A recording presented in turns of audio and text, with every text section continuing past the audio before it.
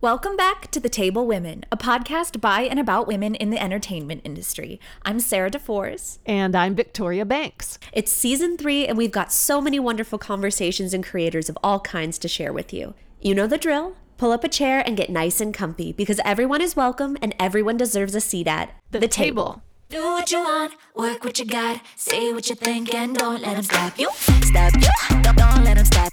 Stop you, don't let them stop you. Don't let them stop. Don't let them stop you.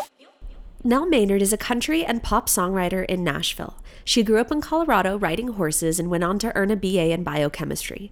Recently, Nell co-wrote Chris Hausman's viral TikTok hit Blue Neck, which was featured in Rolling Stone, Good Morning America, and New York Times. When not writing, she can be found running with her dog or getting dirty at the barn.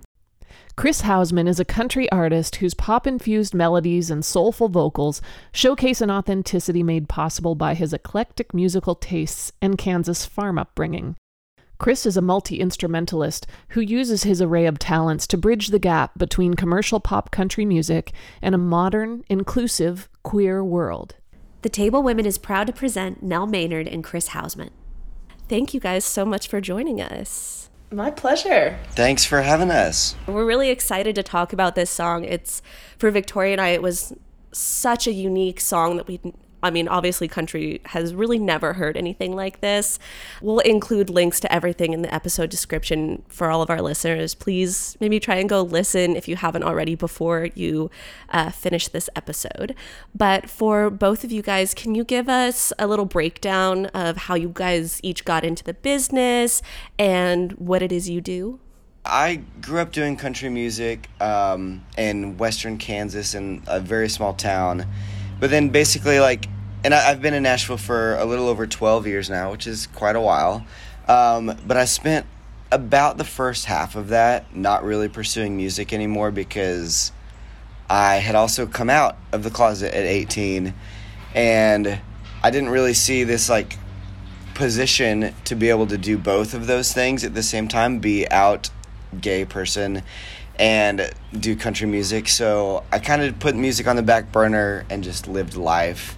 And then eventually just, I think with age and life, I just kind of was like, oh yeah, maybe there's a spot for me here. So the last few years I've been, more actively pursuing the country music artist career. And this is my 4th song I've put out, Blue Neck, co-wrote with Nell, and it's awesome to kind of put my heart on the line a little bit more with this song. So yeah, that's pretty much it.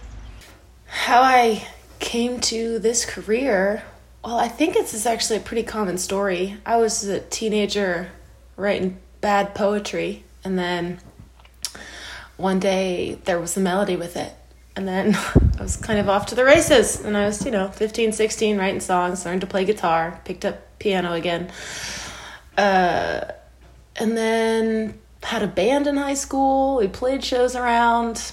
We played a bunch of coffee shops alone in college. And then after college, I actually briefly went to medical school and then left orientation week because I don't want to be a doctor. Good job, little Nell. So after that, I was like, oh, I know exactly what I want to do. I had just torched my whole vision for my future, and I was like, yes, now I get to do what I want to do. There's something amazing about a blank slate. I had a similar experience in my life, and sometimes you have to get all the expectations off the table and just set it on fire. That is one of my favorite Sarah Bareilles lyrics. To get yourself a new life, you have to give the other one away. So I moved to Nashville a few years after that and hit the ground running, just writing a ton of songs with anybody who would write with me. And that was 3.5 years ago. And how did you two meet each other? It was actually through Holly Chester. We're both affiliated with the PRO ASCAP. And Holly, a few years ago, which is hard to remember, I don't know, but it was a couple years ago at least, that she just connected us over email, you two should write. And we wrote a pop song. And we wrote a pop song because I was so still not closeted life-wise, but as a country artist, I was not really pursuing that. We wrote a pop song. You were closeted in the genre, which is actually such a common thing in Nashville. I don't think people who aren't songwriters or artists know, but like there's a whole section of the town that's just like really trying to fight so hard their natural instincts because they want to go with what they think is marketable, I guess. But continue, Chris. No, exactly. It's so funny because I've never heard people like talk about that, and I didn't know that. And it's like, yeah, not a thing people talk about. But yeah, we met through that, and we wrote one song, just the two of us, and then I guess it was like a little over a year ago that we wrote Guilty as Sin, and I think that was kind of our reconnecting of like, oh yeah, like we're good at songwriting, and that was really the well first together. Country song we wrote together, and I love that song. I still go back to it. Me too. And it'll be on my EP that I'm working on right now. So what's the story of the day that you wrote Blue Neck? Tell us about the conversation that you had and what it was like that day. I was sitting at my kitchen table. It was March 11th, so everything was still remote. And Chris and Tommy Kratzer and I started writing middle of last year. Chris and Tommy were already a pair and wrote great together, and Chris thought I might be a good addition, so he had pulled me in. And the three of us had written a handful of songs, 6 or 7. So, it was just another morning write over Zoom in an endless quarantine year. And Tommy played us a couple tracks he had. He had a few he was really excited about, a few newer ones. And he pulled out this older one, and he's like, yeah, nobody's done anything with this, but I'll play it for y'all anyway. And Chris and I zoomed in, and we were like, that one, that's the one. We want to write to that. It has a great sort of a hybrid country vibe, super good groove. We were like, that's where it's at. So we started throwing out ideas, and Chris said, I have this word, blue neck, that is a word I made up for what I am, for how I feel, and the, quote unquote conflicting elements of my identity, which actually we're finding don't have to be conflicting at all. Absolutely. Well, I think it's a really interesting thing that for us, we as creatives all understand that sometimes magic happens and you don't even notice it till afterwards. But this song has so many wonderful aspects to it. I mean, y'all means all, and first country song to ever publicly say Black Lives Matter and championing LGBTQIA plus rights and all of these amazing things that really have been at the forefront of our industry this past year, and really grappling with our history with it, our current state, and where we might want to go or some might not want to go. Was that a conversation in the room, how, I guess, honest you wanted to be, or were there any fears about being so honest and just coming out and saying it? It definitely was, and I think we kind of decided. I remember saying it's funny because it's hard to like imagine that this was over Zoom still, but we were actively talking about that, and like not wanting to exclude anyone, we wanted to include everyone, was like a thing that we were saying, and not bash like conservative people by any means, but at the same time like shine a little spotlight on, oh yeah, there's all these other people that aren't talked about, or these other viewpoints, that aren't talked about in country music. But at the same time, we felt like it was pretty okay to do this by making it an identity song, to not sound too preachy, which it is completely true. And Nell was so brilliant in like, okay, Chris, like, she just kind of right off the bat was like, grew up with cornfields in every direction. Like, that's so true to my life. And by keeping it like an identity song, made it, that made it just that, an identity song. But at the same time, like, I think we kind of thought like, okay, this is going to be like, let's do this, let's go there. And it's completely okay to do, because I have like the ability to do that, because it's about my life. I don't think any of us we definitely knew there was something special, but I don't think any of us thought, with it being such an identity song, that so many other people would relate to it like they have, and that it would resonate with people the way it has. But at the same time, if you think about it, there's so many people that, even if they don't live in like a red state, blue neck territory, or a small town right now, maybe they grew up in a small town and they live in a city now that was, conservative, or I don't know, but it's just been really cool to see the reaction. So Well, it's kind of a beautiful alignment of the stars to think about how, I always feel like songs come from some source sort of outside us that's bigger than we are. And sometimes it feels like they're waiting to be written and they need to be delivered into the world. And it's like you have this identity and this story, and you're willing to own it for everyone in order to deliver this message. And that's a pretty powerful thing, that all lined up and you were willing to take that leap. Do you feel like did it take a while in your life to get to the point where you were comfortable putting your true self out into your music like that? I know you talked about coming out at 18. What was that journey like for you to actually have music hold that space for you too? Nell, I want to hear your response to that too, because just because you're not the artist, you play out a lot. And as a songwriter, you're in so many rooms. And as a member of the LGBTQIA plus community, that in and of itself, even if you're not the artist, is still a very big deal in this town and really hasn't been accepted up until recently. And so I think that I want to hear your experience and your story on that too. Yeah. So go ahead, Chris. It definitely took me, I was just telling someone the other day that I was doing a little interview with, that it probably took me, I would say, a decade to just like, I mean, it takes a long time anyway for anybody, regardless of if you're an artist but just as a person coming out, it takes anybody a long time, and it takes their own time. I think especially for somebody that grew up, like when I came out at 18, I became the first person I knew that was openly gay. So that definitely took a while, just in and of its own self.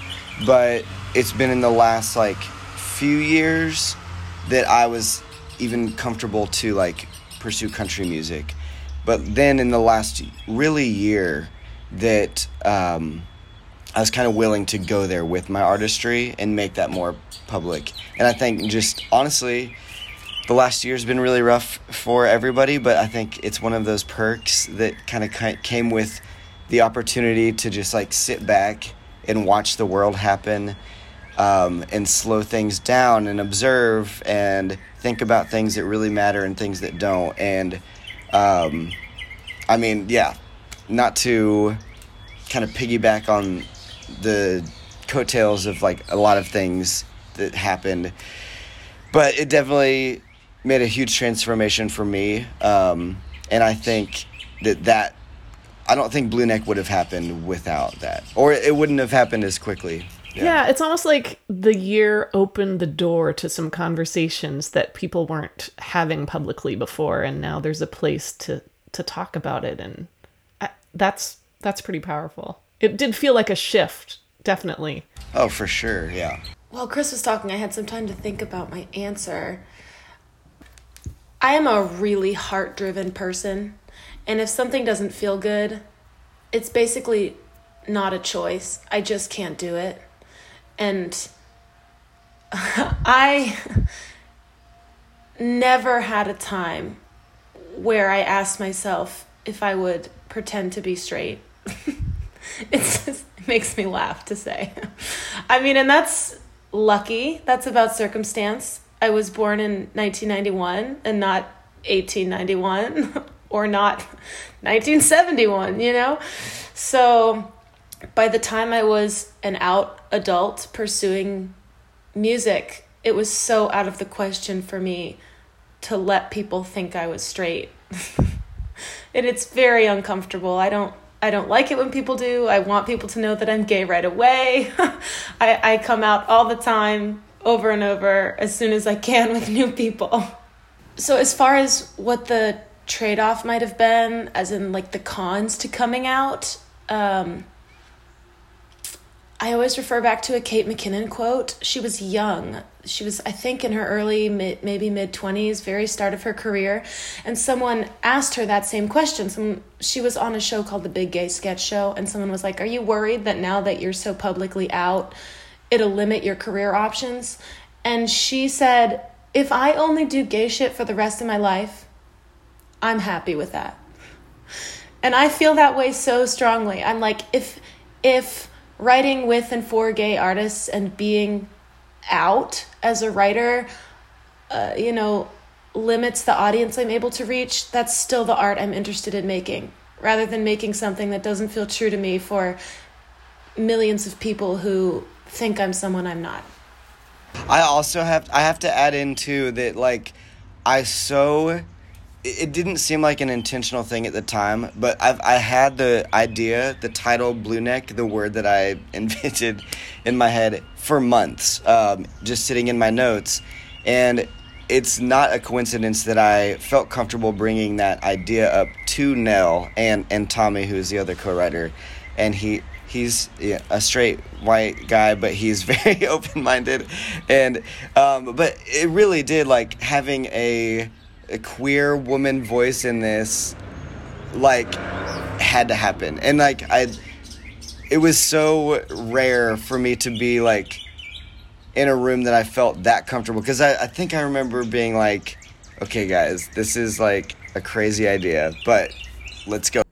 The best songs start with that, the disclaimer of like, I could be crazy, but well, and that's, I think, I really want to hear about the response that you guys have had. But Chris, that comment really brings us back to one of the reasons we started this podcast, because even though you're a man in this industry and you yourself are part of a community that has been really marginalized for a long time, you're still using your voice to uplift other people and bring up not just diversity in one respect, but in as many respects as you possibly can. And for women, especially in country music, it's difficult to get in the room sometimes. It's difficult to be trusted, and it's difficult even when we're in that room to be asked for our voice as opposed to writing from a male perspective. And obviously this song and this situation was very different from the start, and not everyone has those specific experiences, but from the people that we've talked to, that experience of really not being able to even use their female perspective in a song has been, only accepted until recently. I guess my question is, for both of you, what does allyship look like for you guys? And then also after that, what has the response to the song been? Good, bad, amazing, funny, whatever it has been. What has your experience been? For some reason, the first answer that popped into my head is like, of how to be a good ally is if you feel at all threatened by someone else's liberation, something very helpful for me is to picture yourself on a ladder and then look down, and then that's the person right below you. Don't kick them in the face. Yes. Yeah. I have pages and pages of notes and thoughts on this. But I think a byproduct of Blue Neck, and the thing that we, and things like this podcast are doing, I have a whole theory on the importance of exposure. I think that a lot of people, unfortunately, require an emotional or personal attachment or exposure to some sort of oppression and able to understand it in any capacity. So, and a lot of people, especially a lot of just straight white men, honestly, don't have exposure to that in their everyday lives. So anything we can do to create exposure and a personal, emotional connection with those people is amazing. I think that's like my goal in life. And like in country music, creating exposure to people from walks of life different than your own is like the goal. So yeah, allyship wise for me, which is not so, it's funny, I love that you're asking these questions, because it's certainly not a thing that's a typical like country Nashville co-writing experience thing that's like a conscious thought of like, how am I gonna incorporate allyship into my co-writes every week, you know? But I think it naturally happens for people like Nell and I, who just naturally include that in their everyday lives. But I think for me, like, even before I was willing to kind of go there with my like artist stuff, I always, and I've said this for years, that I love at least having one female perspective in the writing room. I feel like I'm like uncomfortable if I'm writing with two other guys. It rarely happens, and I don't like when it happens, honestly. That's really interesting. It's interesting that you say that. Yeah.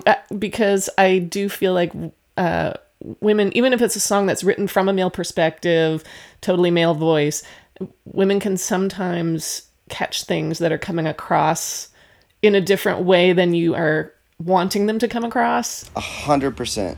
And like, I don't even mean for this to like, but I literally feel like attention to detail is a thing that I have just like observing co-writes, attention to detail that men don't always, of course, I'm not saying that men are incapable or that it's like an only female thing, but like it's a pattern I've seen, attention to detail, which obviously matters when every single word matters in a song. Attention to detail obviously matters too, and just having like a perspective.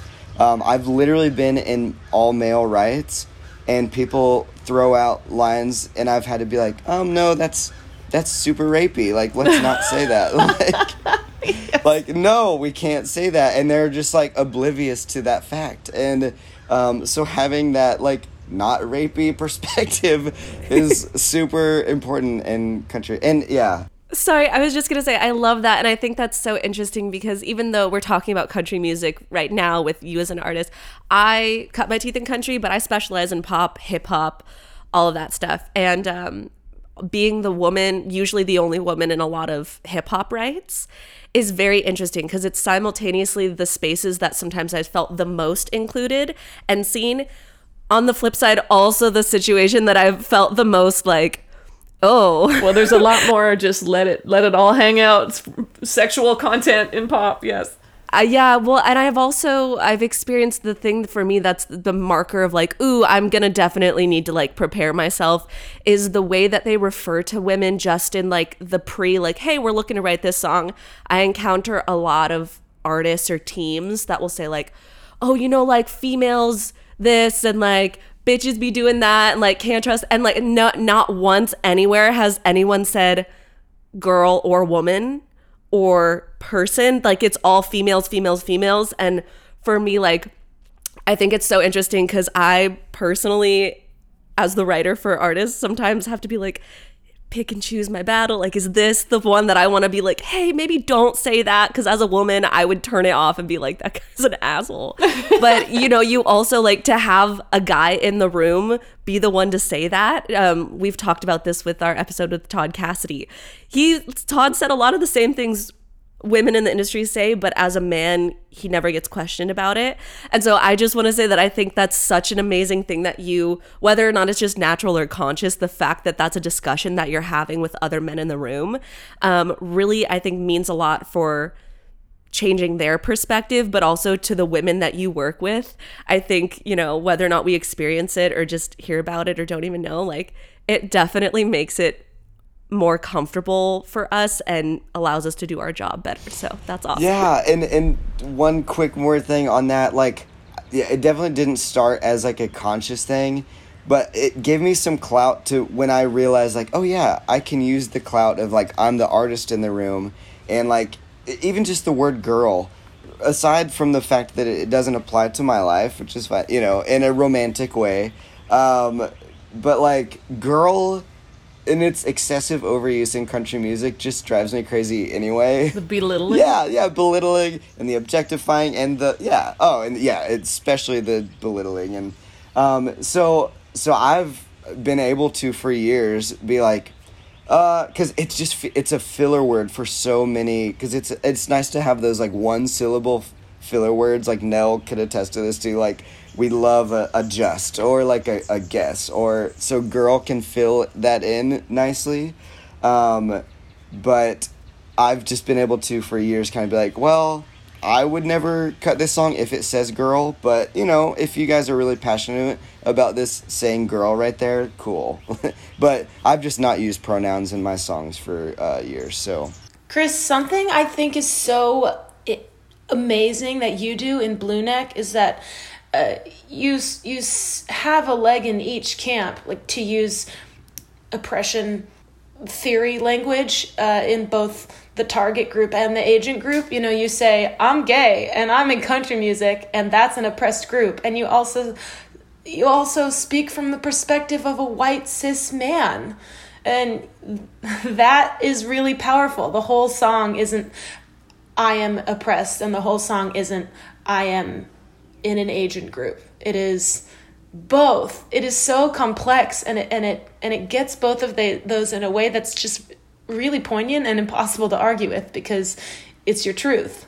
When you say, can't a country kid want to see the glass ceiling shatter? That is a beautiful use of your privilege and a beautiful way to be an ally to women as a cisgender man. It really gets me. I am a raging feminist to my very core. And when cis men or trans men, when men at all, when people with the privilege of being considered a man put themselves in the trenches with women and care about our battles, it's really moving to me. I was very moved by that line too. That really hit me. Well, it was such a, I mean, so collaborative. Obviously, it could maybe be easy to take credit, like, oh yeah, I said that, I sang those words, but it was so collaborative. It was so well crafted collaboratively.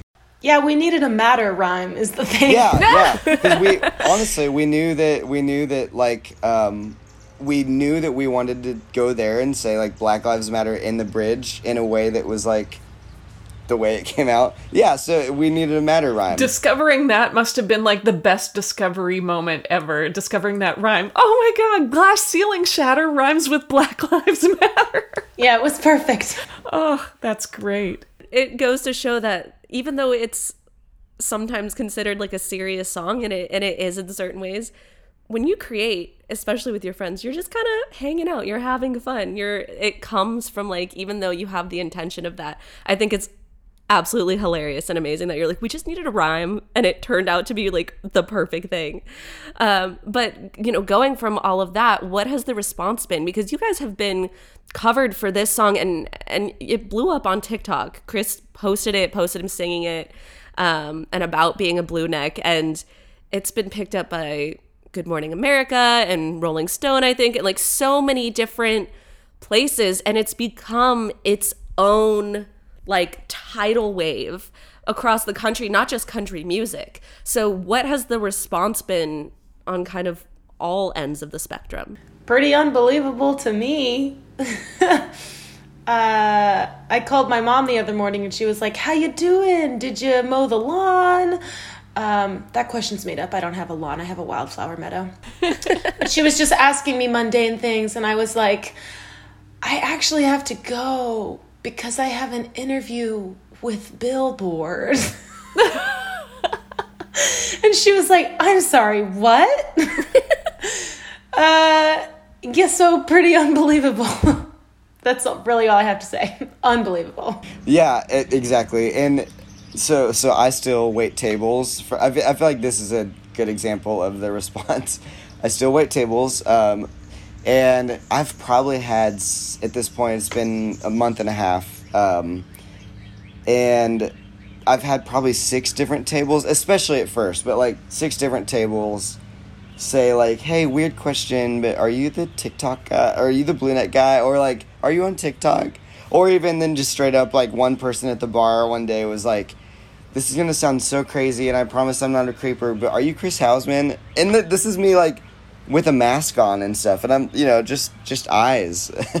But that's been pretty unreal. And like I like freaked out the first time it happened, but then like the 6th time it happened, it's like, oh, like this is a thing. Apparently, I don't know, but the response aside from that, though, my favorite thing, and we have like a group thread between the co-writers, Nell and Tommy and myself, that we just have been sharing, like, oh my God, look at this comment, and like screenshots of the comments or the people's like duet things that they're doing on TikTok.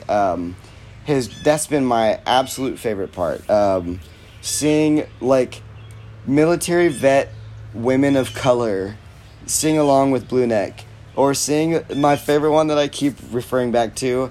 There was this trans boy in Oklahoma singing Blue Neck with so much joy, and I cried for like a month. I think I'm maybe finally done crying for now.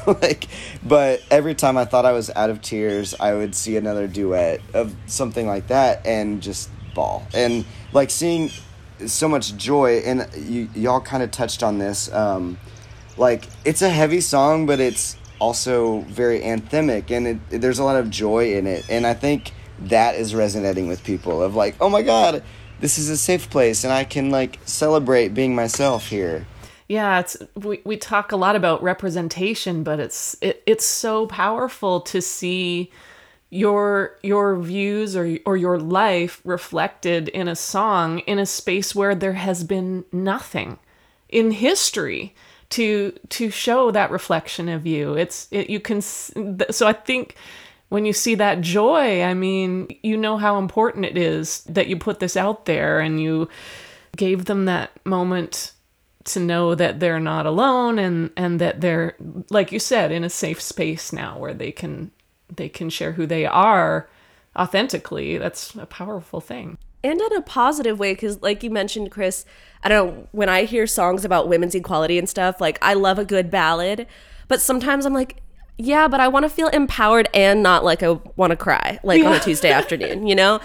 And so to have a song that makes you feel heard and seen, and also is something you can listen to when you're happy and joyous and being proud of who you are, is a really special mix of all of the different areas and what it's like to be a human being. That's the first thing I thought of when I saw your TikTok, like the first couple days it was out, Chris, and then a week later I think Nell posted about it, and I was like, Nell Maynard, I didn't know you were on this song, because I saw it on TikTok randomly, and like the algorithm definitely knew that that was the content I wanted all the time. But it's so crazy to see that happen. How have you guys dealt with the TikTok thing? Not dealt with in a negative way, but its own really weird beast machine of a thing that is so random, and it also creates this really beautiful community. I actually had a few different people tell me they saw the song and were like, oh man, Nell would love that. Like, I should send that to her. And then saw me post about it and were like, wait a tick, you wrote that? Which felt really beautiful to me. It makes me feel like I did my job of getting a lot of truth and a lot of, honesty into the song. If people who know me and know the song were like, yes, I see a common element here. Nell is in this song. I'm going to show it to her. Well, turns out she literally was in the song. So that's been insane. TikTok has a reach that I didn't understand. And I was on TikTok for like 2 weeks last summer. And then, I was like, people don't like me enough. So I got off. It was making me sad. And I was like, I don't need more of sadness in my life. And I resisted for like 3 weeks after you started going viral, Chris. I resisted looking at it. I would make my friends show me the numbers and make people send me the screenshots of good comments. But then I broke down and re-downloaded TikTok just exclusively for Blue Neck, just for you.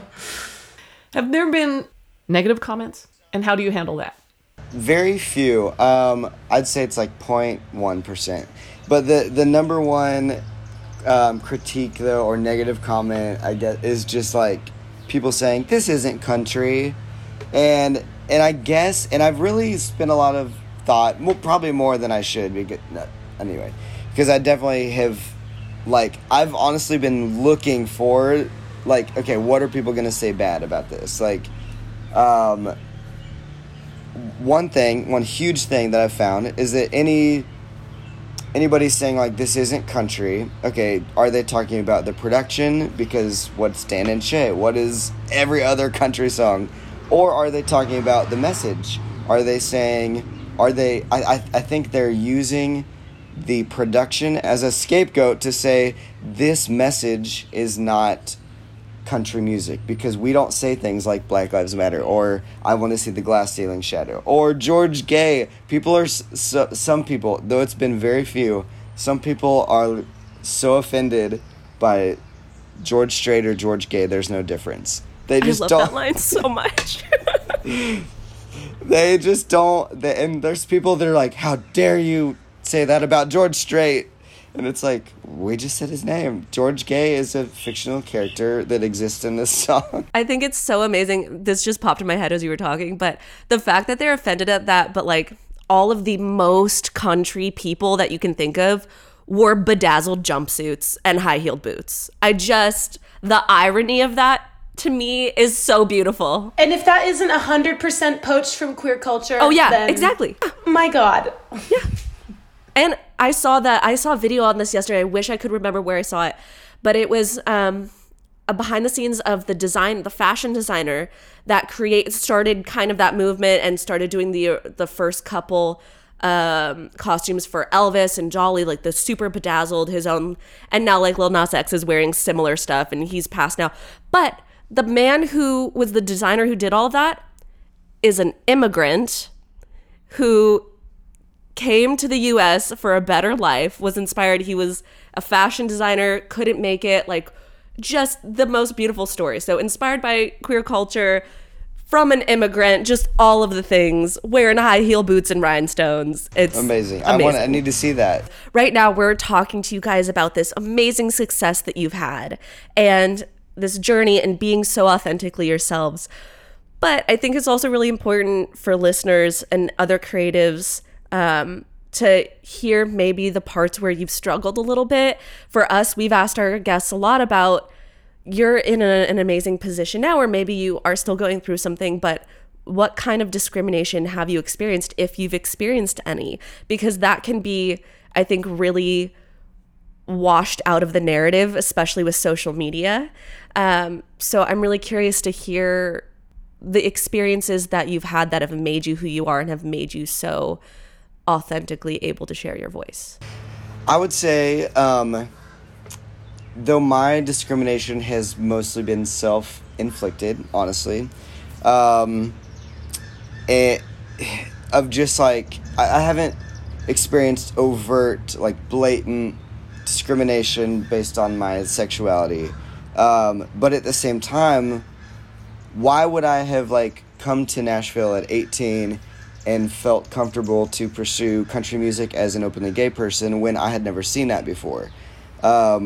Like, it makes sense. Like, especially, and granted, like, I'm so proud of and thankful for the trailblazers, the Ty Herndons and TJ Osborne and Billy Gilman, and that who have like come out later. But at the same time, they all had record deals. Most of them had their time and kind of came out later. So there has yet to be somebody kind of on the rise that's still independent doing this. And an example of that, though, outside of myself, is that I went to this meeting, and it's a person that like I love and respect their opinion so much. But I had this, at the time, was a really big meeting a few years ago. And I like came out in this meeting and I was like sweating pretty much. But it was a female that I felt comfortable like sharing that with, and we were just kind of having a conversation. It just kind of came up. And their like reaction was so supportive, but at the same time like, yeah, but you don't have to like talk about that. You don't have to like put that out there. So, and that just kind of supported my, you know, what I had seen. Like, it was a part of my personal life, but at the same time, like when it came to social media, I was not posting authentically because I was watering that aspect of myself down. And it just makes it hard to really say anything when you feel like, okay, so much of your life you can't say, or like talk about. So So that's been so. Yeah, you'd be self-editing constantly. Oh, 100%, 100%. Yeah. Great answer, Chris. Really interesting. I mean, we are indoctrinated to become part of a machine that hates us, and then you do the hating yourself. So it's very evil, the whole process. But I have had a few instances of experiencing overt discrimination, negativity, heckling. I looked a lot gayer a few years ago. I had a mohawk, and there was a time I was bartending at CMA Fest. This has nothing to do with CMA Fest. It's just like a comment on who was flooding the streets of Nashville. And Nashville is a pretty safe place. I mean, I have like kissed girlfriends on the street and felt safe about it. But yeah, I was yelled at by some guy leaning out of a car who just didn't like the way that I looked. He was like, "We don't do that here." And I was like, "Are you even from here? Like, you're in a packed Uber on CMA. I'm pretty sure you don't live here." I do live here, and this is who I am, so we actually do this here. Yeah, that was a bummer, but that is, I say bummer and downplay it, but like I wrote pages and pages and pages about that when I got home. I was so hurt, and I was so afraid. Yeah, and I've had instances of going into rights where I didn't know if the artist was gay or gay friendly, and I've tried to look less gay because I think I'm going to scare people. Yeah. I really first of all, thank you both for sharing those things, because everyone's experience is very different, and Victoria and I can interview people academically and talk as much as we want about trying to be allies, but it does not even come close to having the actual experience of someone who walks in those shoes. And it's difficult sometimes to talk about that, even when you have been open about it. I know for me, I had an experience recently, and I'm part Filipino. We talked about this a couple of times. I'm very white, just very, very Caucasian, the raising of it all. But it's something that is very close to me. And I recently was in a right with someone as their top liner with a couple other people. And they said some really, really racist stuff about Asian people.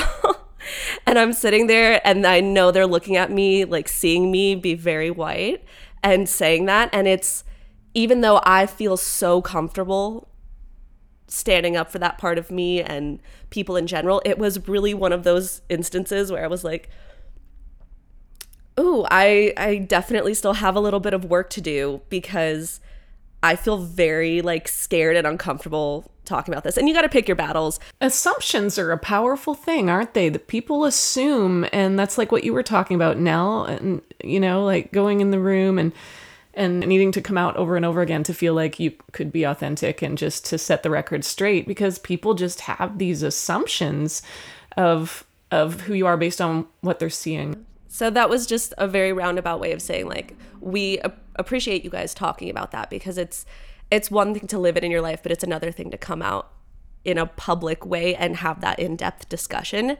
And even if you're comfortable doing it, sometimes it feels different when you're on a podcast speaking into a microphone.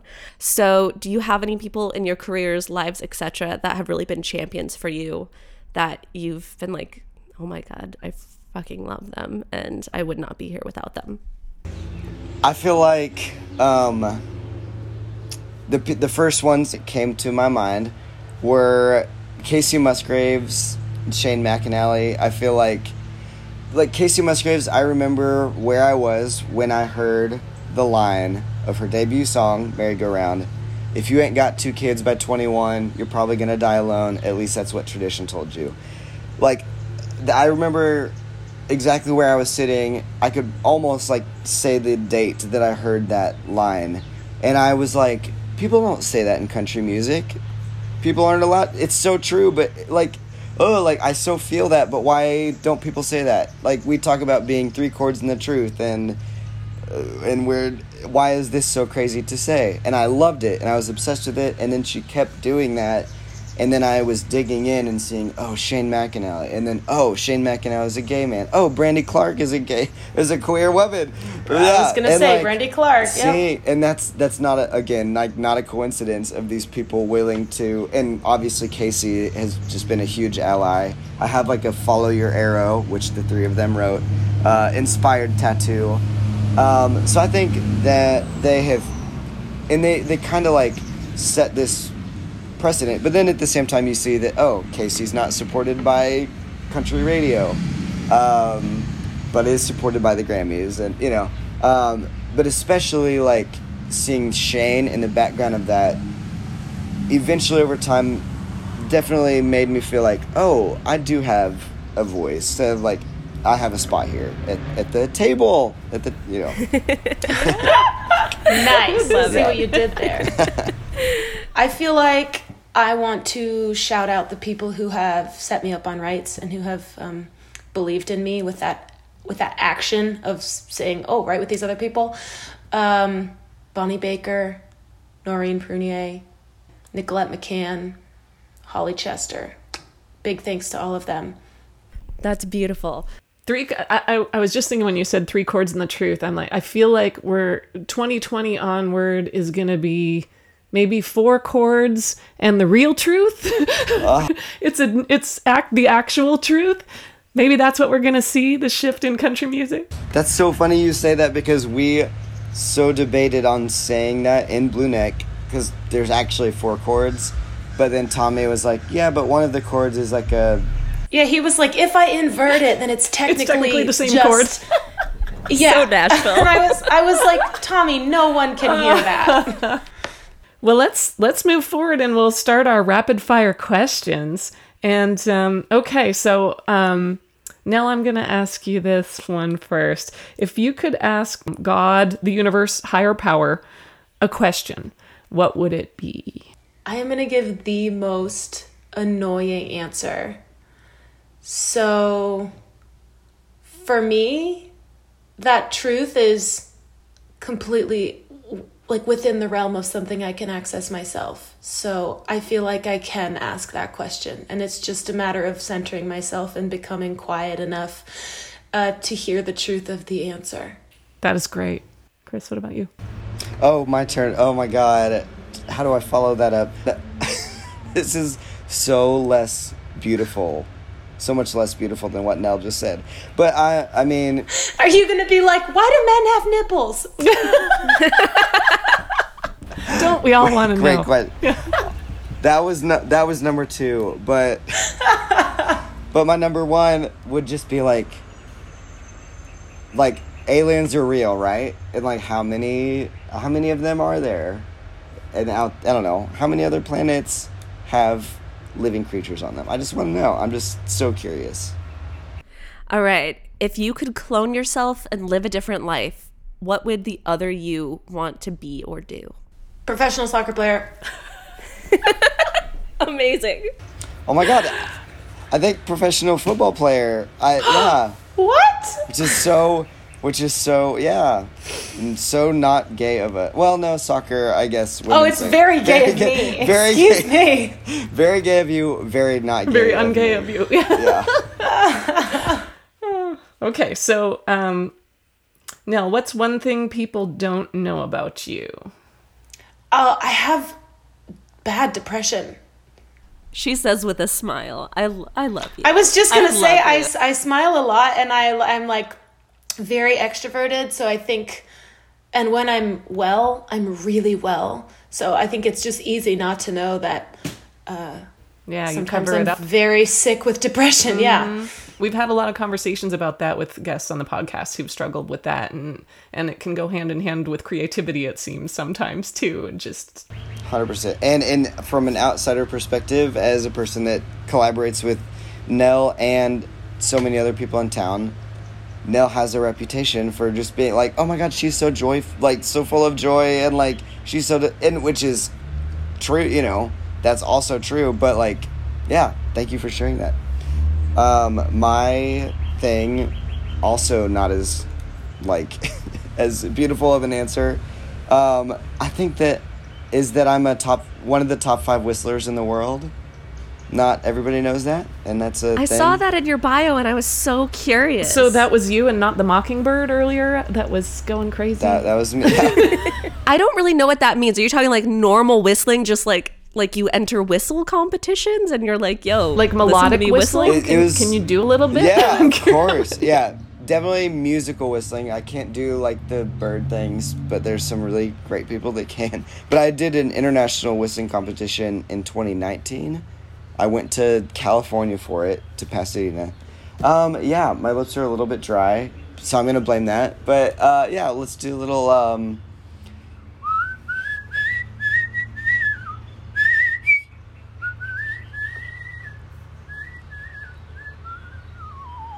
Anyway, there's a little. Wow. Oh no. gorgeous. It's like Olympic Was whistling. that Alicia Keys? Yeah, it was. Name that too. Hey, Hey, some you people win. want it all, baby. Yes. Yeah. Wow, all right. good job, Sarah. Gorgeous. I was like, I know that song. What is your favorite thing about yourself? I actually have this answer ready because I'm a millennial and it's a common dating app question for your profile. So my answer is that I'm really good at making myself do things that I don't want to do that are good for me. Oh, that's awesome. I love that about myself. That was actually, I was journaling about that recently and ended up posting about it, where I posted like, note to my younger self, if there's one lesson I would like you to learn, it is that you should lean into the things that terrify you. Because by saying yes to things that you kind of want to say no and run screaming away from because you're scared that you won't be capable of doing them, you learn so much about yourself. And once you get in those situations and you get through them and you rock them, which is usually what happens, or even if you don't, you come out the other side with this new appreciation for your strength and your capacity for doing more than you anticipated you ever could. So, yeah, I love that answer. Oh, I love that. And I have this tattoo here is like a little boy sitting in a boat with a monster, because I love the thought of sitting with your fears instead of running away from them. And that, yeah, to piggyback on that. And Nell, you're so good at that. Thanks. My favorite thing, I jokingly told somebody, or like made a tweet about like physical feature. My favorite quality is my nostrils, and I was really happy that like people could finally see them after the last year. I'm just finally people can see my nostrils. My beautiful They've been nostrils. missing out. Yeah, but Now that you But- say it, they really are just like shapely and amazing. they're So, round. congrats. And but real answer to quick, I don't know if y'all are Enneagram fans at all, but since discovering that, I used to feel like I had no backbone at all, because I just was like, I could be down with that, or I could not. Whatever is cool. And I'm an Enneagram 9, the peacemaker, and I've grown to love that about myself. I can make peace with anything in life, and I think that's kind of like allowed me to have the story that I have. Quickly, before we get to the last one, because we, in our first season, I think, asked this every time. So funny that you brought Enneagram up. We know yours. Nell, what's your Enneagram? I think I know what you're going to say. I think I'm a 4, but also I have some 3 things, and I got 1 once. I don't even know what 1 is. See, Vic, see, 3. most We're of our threes. guests, most of our, like, statistically speaking, almost all of our guests have been 3s. Yeah. And then wing 2 Interesting. or 4. So, interesting. That's good to know. Go figure that the people that run a podcast are 3s. Go You know, Right. we are who we are. All right, love it. last Go- question. Yeah, to the last question. All right. Now, what advice would you give to the younger you if you could go back in time and talk to her? It took me a long, long time to hear my heart, and I think it would have saved me a lot of torment if I had been able to hear it and understand that its message was weighty younger. Because, I mean, the fact that I got all the way to medical school, which takes years and years of work before I was honest with myself about not wanting to be a doctor, is really rough. That is a really rough thing that I put myself through. And same thing about being gay. I would have known way younger if I had felt, safe enough to listen to the parts of me that were talking. So I guess it kind of harkens back to that first question about what would you ask a higher power. My advice to little Nell is just to tune in, because I already know everything.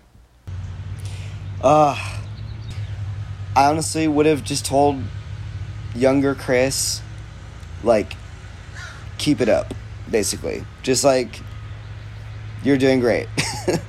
Keep doing, because I knew, as far as in other things of you're not alone, things like that coming into mind too, but I knew that, but in the place that I grew up, I knew that there was more to the world, and I honestly busted my ass from middle or elementary school, because I was I have to set myself up to A, get out of here, B, experience the world and do these things.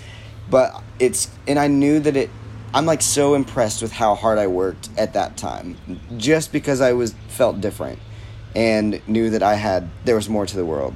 So I think I would just tell myself yes, you're doing exactly what you're supposed to do. Keep it up. That's great.